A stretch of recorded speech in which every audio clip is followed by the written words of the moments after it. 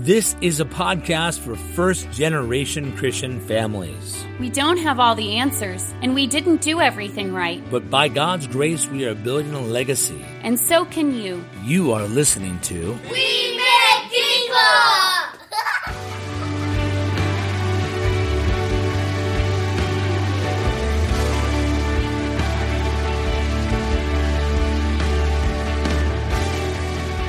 This time around, we talk about trusting your husband to provide, choosing a birthing method, the fear of fatherhood, and how regrets are just part of it. Well, how should we set this up? I think we should talk about the church plant and blackjack. Blackjack. Reach out, touch faith. I was really excited when I heard about a blackjack team of all Christians. I was like, that's ridiculous. I play on a blackjack team, most of you know. One thing that makes our team very different is that we're almost entirely made up of Christians. It doesn't seem like one of the most noble things a person could do in the world, but at least we can liberate the money from the clutches of those who would use it for ill purposes. I mean, that's a start.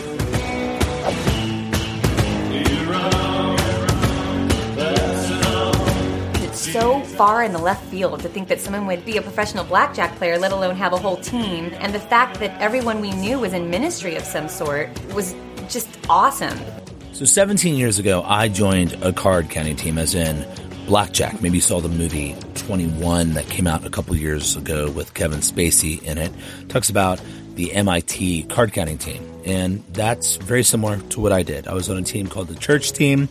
It's documented in a documentary called The Holy Rollers, or Holy Rollers, the true story of Christian card counting. That was a clip you just heard. And if you want to know more about that story, you'll have to go watch that movie. Maybe someday we'll do a podcast just on those blackjack years, because they were crazy and a lot of wild things happened.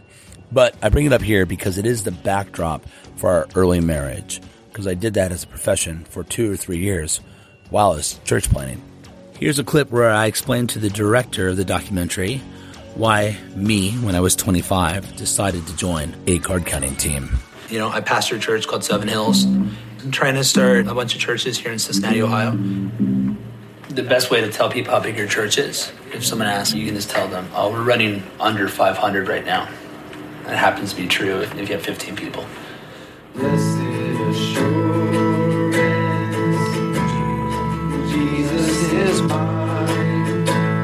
I was in a transition, trying to find a way to have enough time and enough income to start a church. And I was looking for a job that would do that.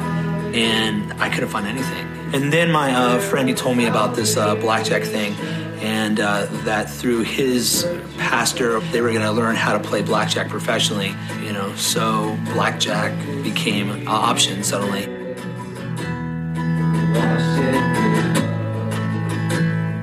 People are attracted to controversy. And that's one reason I avoid talking about what I do for a living. And I play on a blackjack team, most of you know.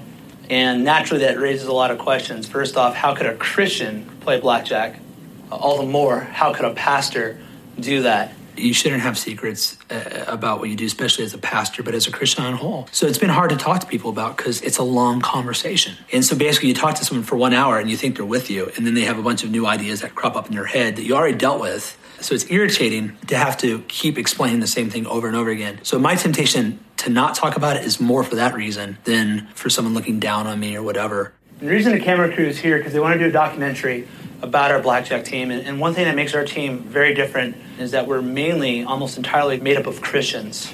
And our motivation for what we do is that we'd see the kingdom go forth. And the way we try to work is in a way that glorifies God. And what I'm hoping will come of this is that people will see that the gospel absolutely, positively changes everything.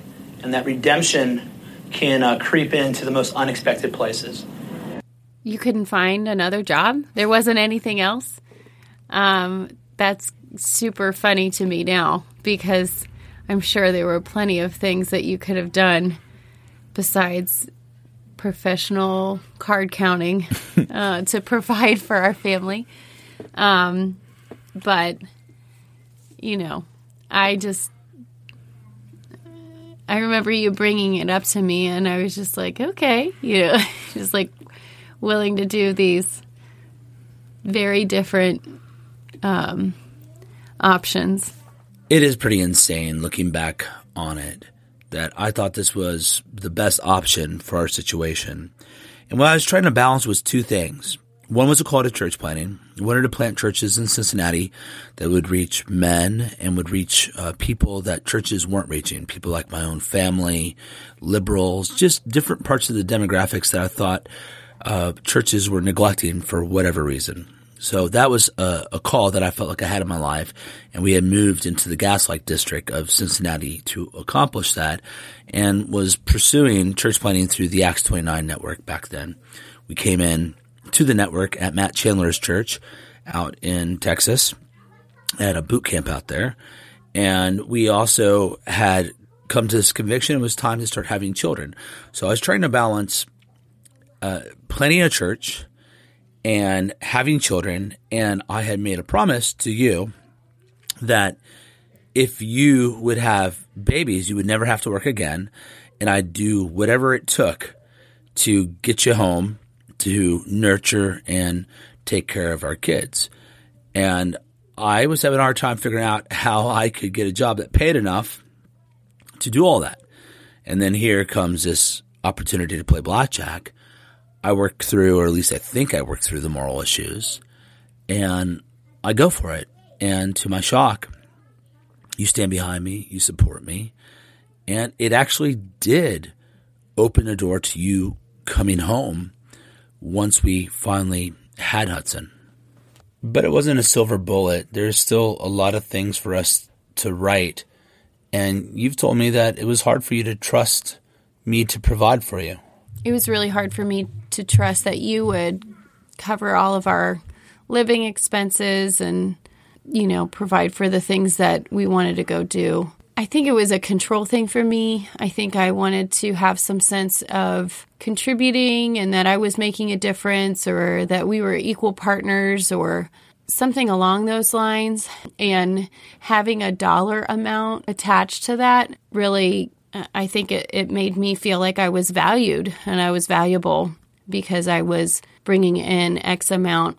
When I was phasing out of the workforce, it caused a bit of a crisis within me.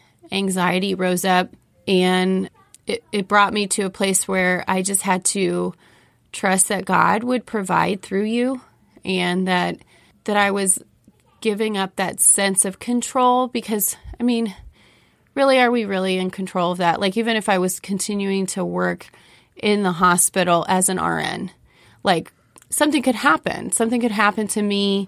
I could get, stabbed with a needle and get some sort of illness because I contracted it through a dirty needle, or I could get injured from, lifting patients and hurt my back. That's something that happens to so many nurses. And, we kind of fool ourselves into thinking that we're in control of things that we're not in control of.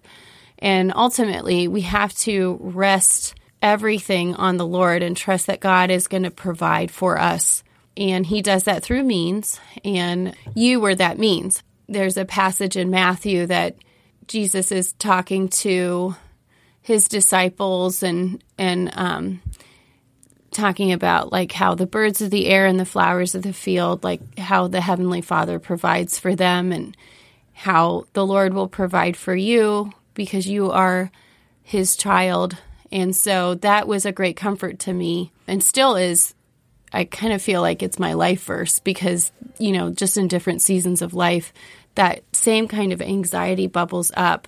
Maybe it's not always money that is the cause of it, but there's, a worry that comes up and I get anxious, and then I just go back to that and think, okay, the Lord is my Father, and he will take care of it.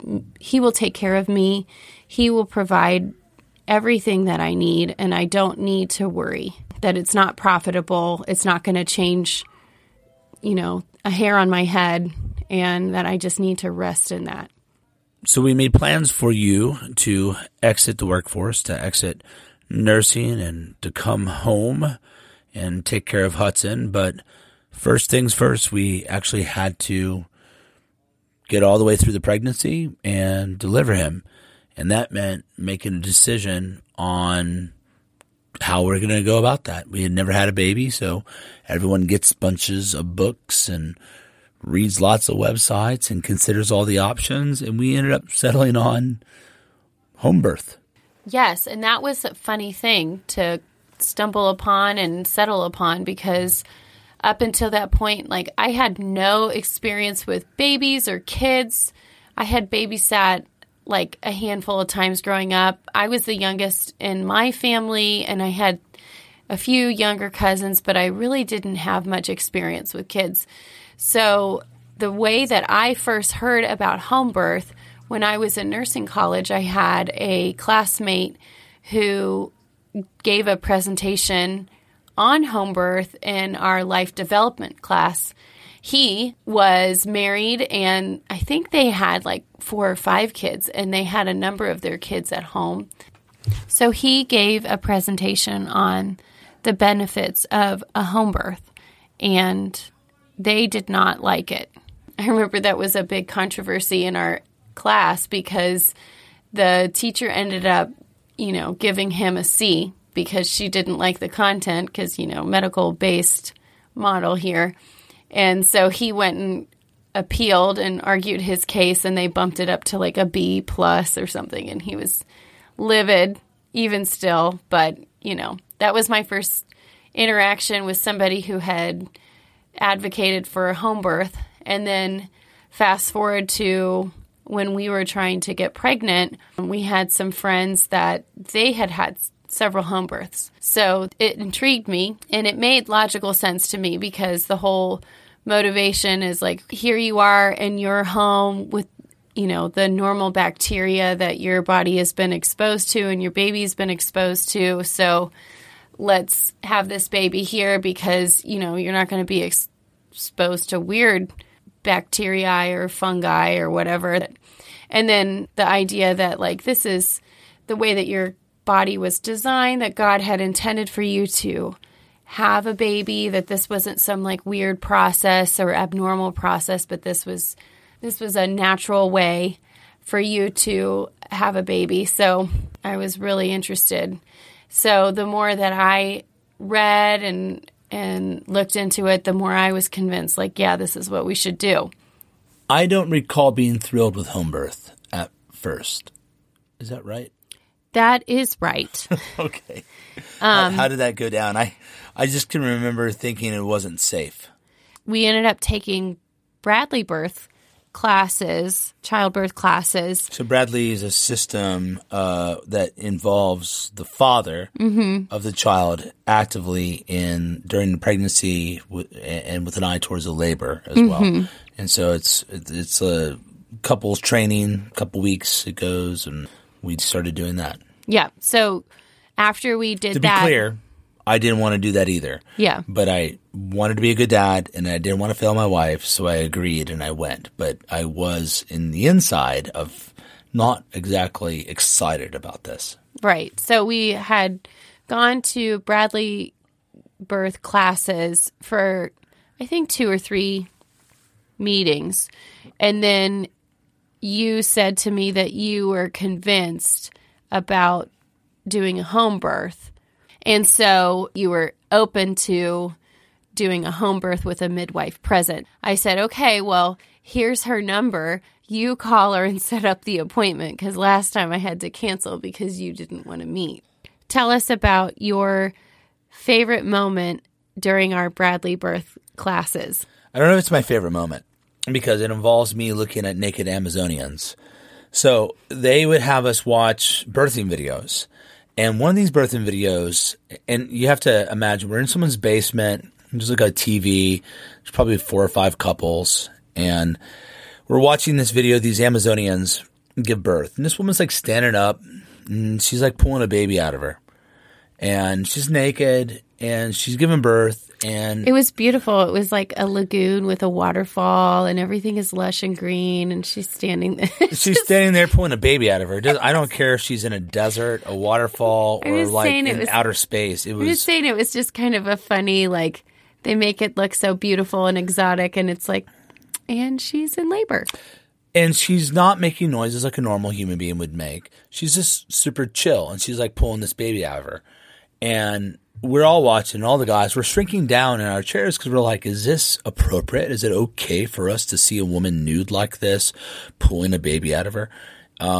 And then just the look on her face was very disconcerting to a man. So anyhow, we're watching this, and one of the fellas had just gotten back from a tour of duty in Afghanistan. So this is 2006. And the video ends, the baby's born, we all watch it, and Julie says, who's our instructor, what do you all think about this? And all of us guys didn't want to talk, but the guy that got back from Afghanistan, he speaks up. And he says, he says something like this. I'm not going to get it exactly right.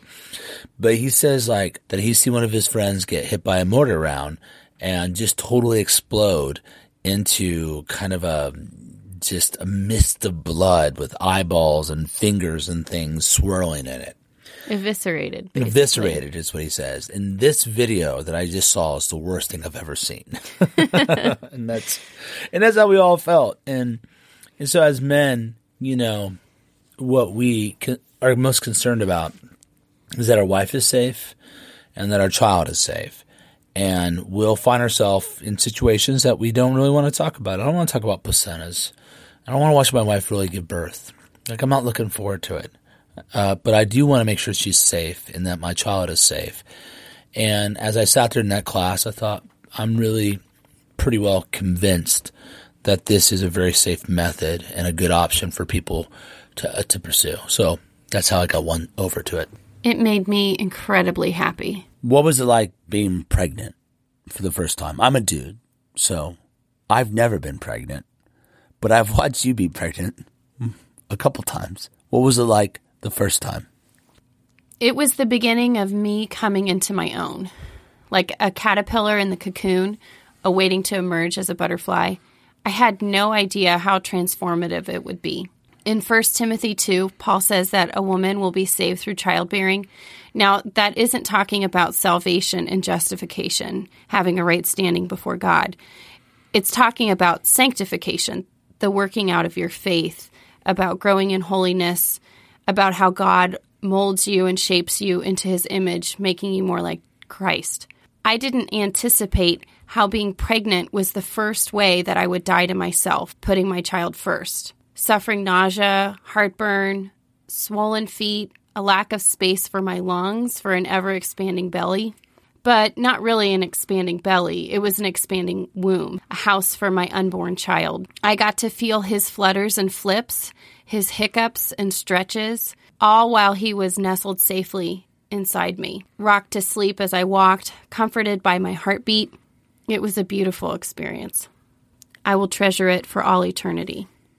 Being a professional blackjack player required that I would have to fly off to Vegas or Atlantic City or to Tunica or Biloxi or just different parts of the country to get my hours in card counting. And it would be 16 hours a day, sometimes 20 hours a day of just grinding out to make the money I needed to pay our bills. And I would disappear for 3 to 5 days, and I would come back a little fried, and I would just sit down and watch, some movies. I remember watching Battlestar Galactica a lot back then. But one day, I decided to watch Adam Sandler's Click, and it had an effect on me that I did not foresee. The basic premise of the movie is Sandler gets a magic remote control that allows him to fast forward, rewind, and slow-mo different parts of his life. It's a mediocre movie. It's only funny in spots and not especially deep. And yet, it ended up causing me to have a complete emotional meltdown. In the movie, Sandler's demanding career interferes with his ability to spend time with his family. So this introduction of a magic remote allows him to get everything done. However, he begins to use the remote to skip portions of his life, such as boring conversations with his kids. The remote goes into a sort of autopilot, has like an AI function, and begins skipping over large periods of time because those are the times that Adam Sandler doesn't value, or at least his character anyhow. Consequently, his character ends up missing out on his kid's childhood, and his marriage falls apart. He's alienated from those he loves, especially his children. That all leads up to a scene, and it's the one that triggered something deep in me. The remote transports Sandler to the future wedding of his son. He sees his now grown daughter dancing with her stepfather. Sandler compliments her as she walks away. She refers to her stepfather as Dad. That shocks Sandler. His own daughter thinks of another man as her father. The shock was so intense it causes Sandler to have a heart attack. This was a scene that caused me to start to erupt into, I think, what I would call sobbing. Just uncontrollable sobbing. It came out of nowhere. I hadn't even really been that engaged in the movie. I was tired. I'd been traveling a whole lot. But I was so loud that my very pregnant wife came into the room to see what was going on. I was not given to crying. I didn't cry at funerals. I didn't cry when I had to put my own dog to sleep. I didn't just cry. Thus, my wife was stunned to find me crying. So was I. The embarrassment of it led me to retreat to our bedroom. She followed and tried to comfort me, and she asked, I think, what's wrong? I honestly didn't know. It was a dumb Adam Sandler movie. What was happening to me? I remember thinking that. I eventually realized that this movie had tapped into some of my own subconscious fears. The birth of Hudson was only a few weeks away at this time. The reality of fatherhood dominated my mind. I was scared of screwing up. My own father wasn't a good example. He was a very permissive man. It was rare for him to discipline me or my two brothers. He struggled to hold down a job. My mother was the key breadwinner in our home. He was an addict. The rent money often went to the local casino, so on and so forth. I need to pause here for a moment. I'm not hating on my father. I love my dad. My dad gave me what he had. He grew up in a broken home, and my grandfather was a truly abusive man, a man who failed my father and my cousins and a lot of my loved ones in some very significant ways. My dad, however, gave me whatever he had, and he did manage to move the football a little down the field. However, he could only give what he had, and he did largely fail to prepare me for adulthood. And that's why Click got to me. I didn't want to repeat my father's mistakes. I didn't want to be like Sandler's character, a failed father. I've shared this story several times and found many men have had similar experiences, though maybe the movie or story is different. For example, a very perceptive African friend of mine once told me they had to be escorted out of a viewing of The Lion King. He said when Mufasa died, he started to cry uncontrollably, and he had some sort of like usher come down and say, "Hey, sir, you got to be quiet." He couldn't be quiet, so they actually asked him to leave. I said, "Man, what was that all about?" And he just said that we were a fatherless nation. We were a nation without dads, and the loss of our fathers was something that men felt. Men should become men before they become fathers, but when they become a father, they know there's a baton they're supposed to hand off to a son, and if they don't have it, man, do they feel it. And I felt it. I do. But God is a God of grace.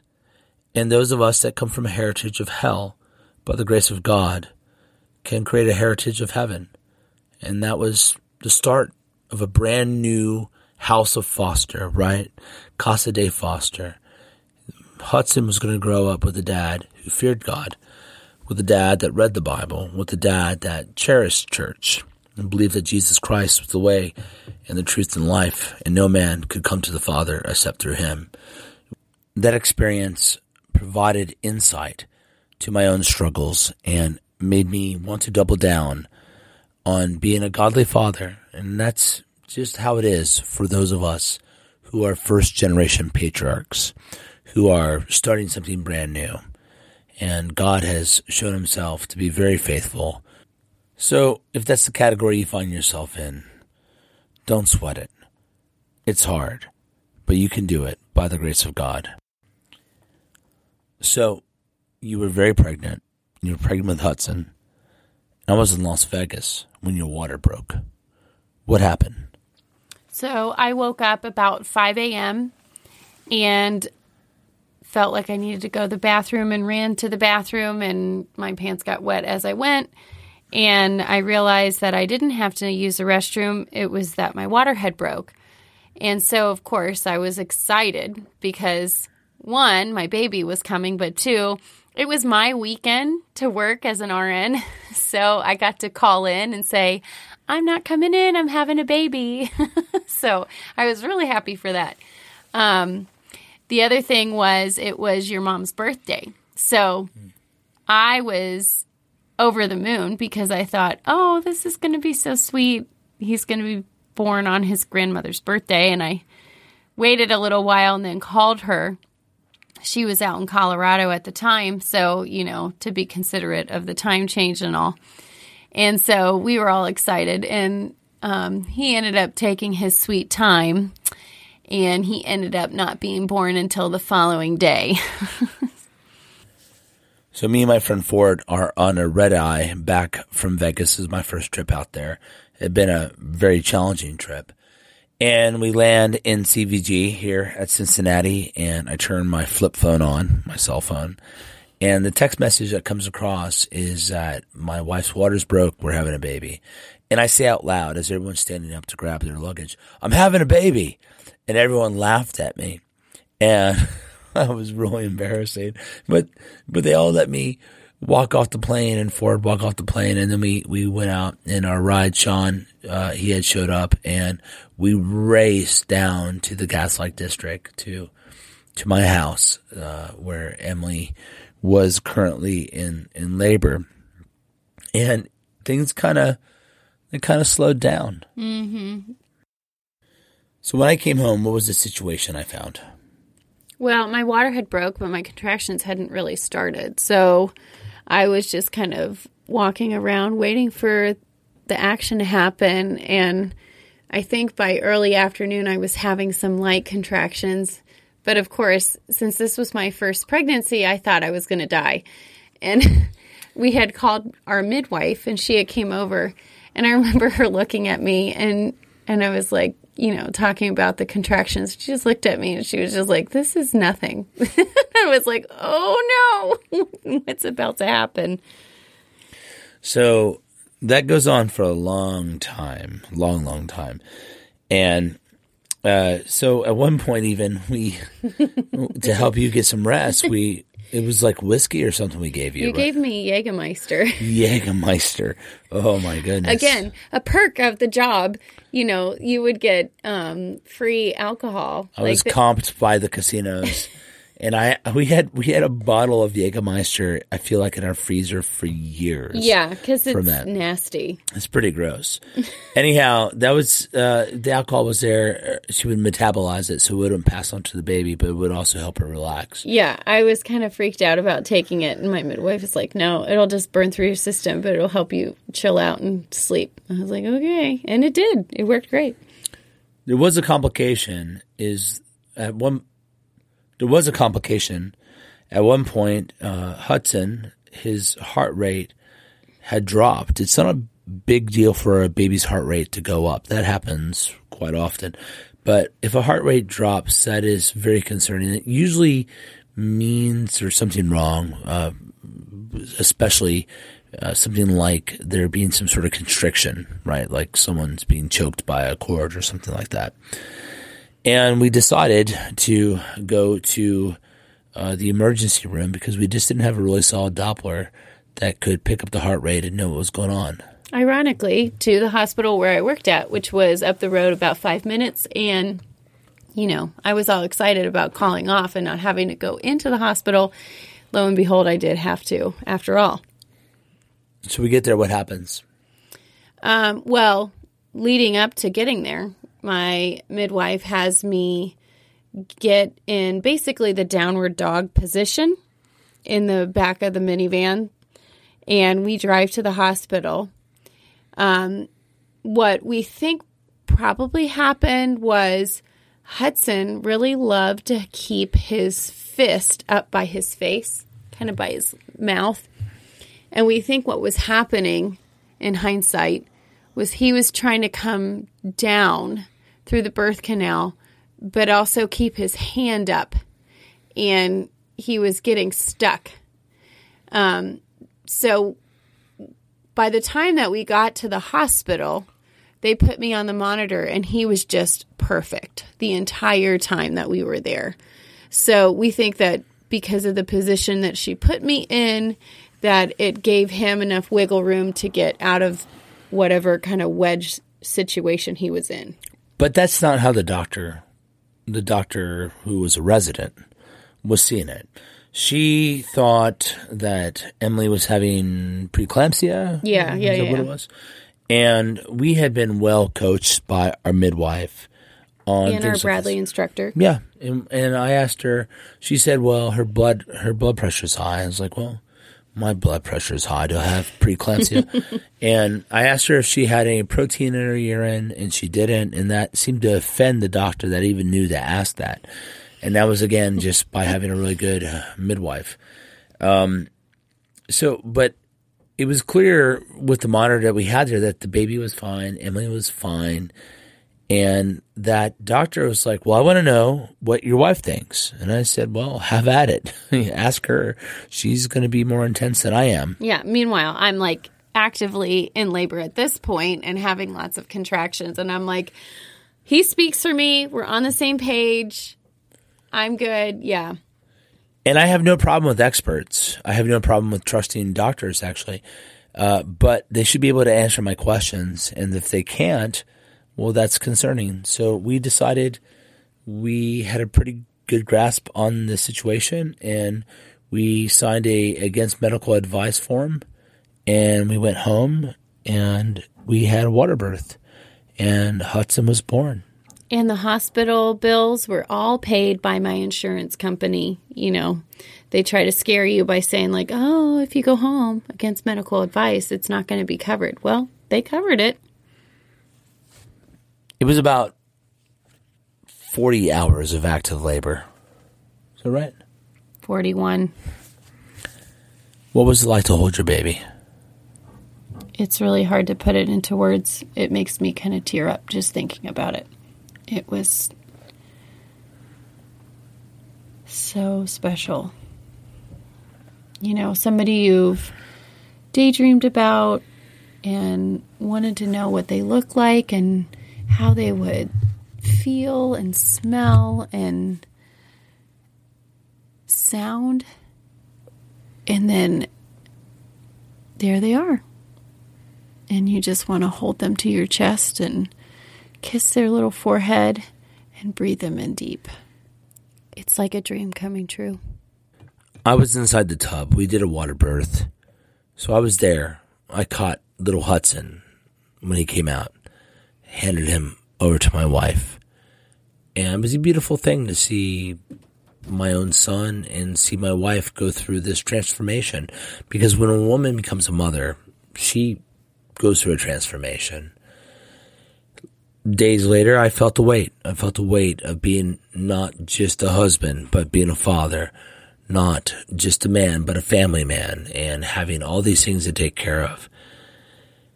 I would, in time, come to question the value of being a pastor and being part of the blackjack team. I knew I had a calling. It was a matter of timing. It wasn't the right time. And I needed to do what was best for my family. So I made some hard decisions. Years later, This American Life, which was one of my favorite radio shows of all time with Ira Glass, called up and asked if I would do a retrospective on the card counting team. And I agreed to. This is a clip from it.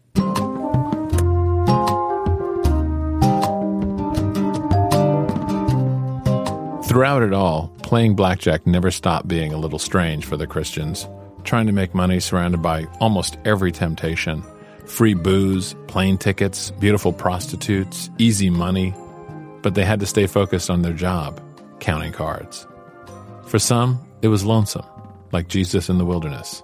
Here's Mike in the desert of Las Vegas. It's funny, I talked to one of the guys on the team about what I did, and he had the exact same experience. Go up to my suite, which was usually, 1,100, 1,200 square feet, gigantic, big TVs everywhere, bars. I had one that had a stripper pole in the bathroom, but I would be by myself or with other card counters. I traveled with one or two other of the players. And I would go up into my casino room, and I would order some real simple meal, like a club sandwich, and then I would just sit in the chair, no music, no television, and just look out the window over the strip and feel lonely because you felt isolated. You can't be open with the casino who you are. And when you're open with your Christian friends, they're either way too excited about it or they think you're doing the most evil thing in the world.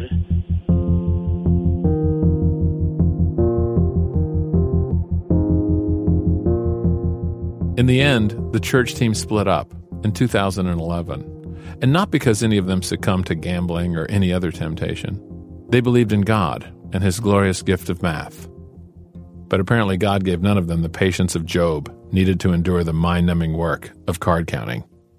So they all went their separate ways, even though many worked only half-time, 20-hour weeks, and earned a full-time wage, around $40,000 a year. It wasn't worth it. Mike now sells cell phones to pay for his studies at a pastor's college, and he intends to start a church when he gets out. Shirley returned to being a stay-at-home mom. Even Ben and Colin bailed to take new jobs. Colin starts websites now, and Ben says he makes more money from doing internet marketing than he did from playing blackjack. God works in mysterious ways. Sometimes he enlightens you like Paul on the road to Damascus, a blinding epiphany convincing you to quit your old ways. Other times, God gets you to virtue by boring you to death. It's impossible to live life without regrets. I know that I have a lot of regrets. Blackjack being one of them. I did it because I wanted my wife to stay at home. I wanted to start a family. There was 1,000 other ways to come at that. But God, in his mercy, protected me and still worked through it. But if I could do it over again, I would definitely choose a different path. Sometimes you don't have that opportunity or that luxury of choosing a different path, though. Sometimes you have circumstances where this is what you have. These are the cards that are dealt to you, and you have to make the best of that situation.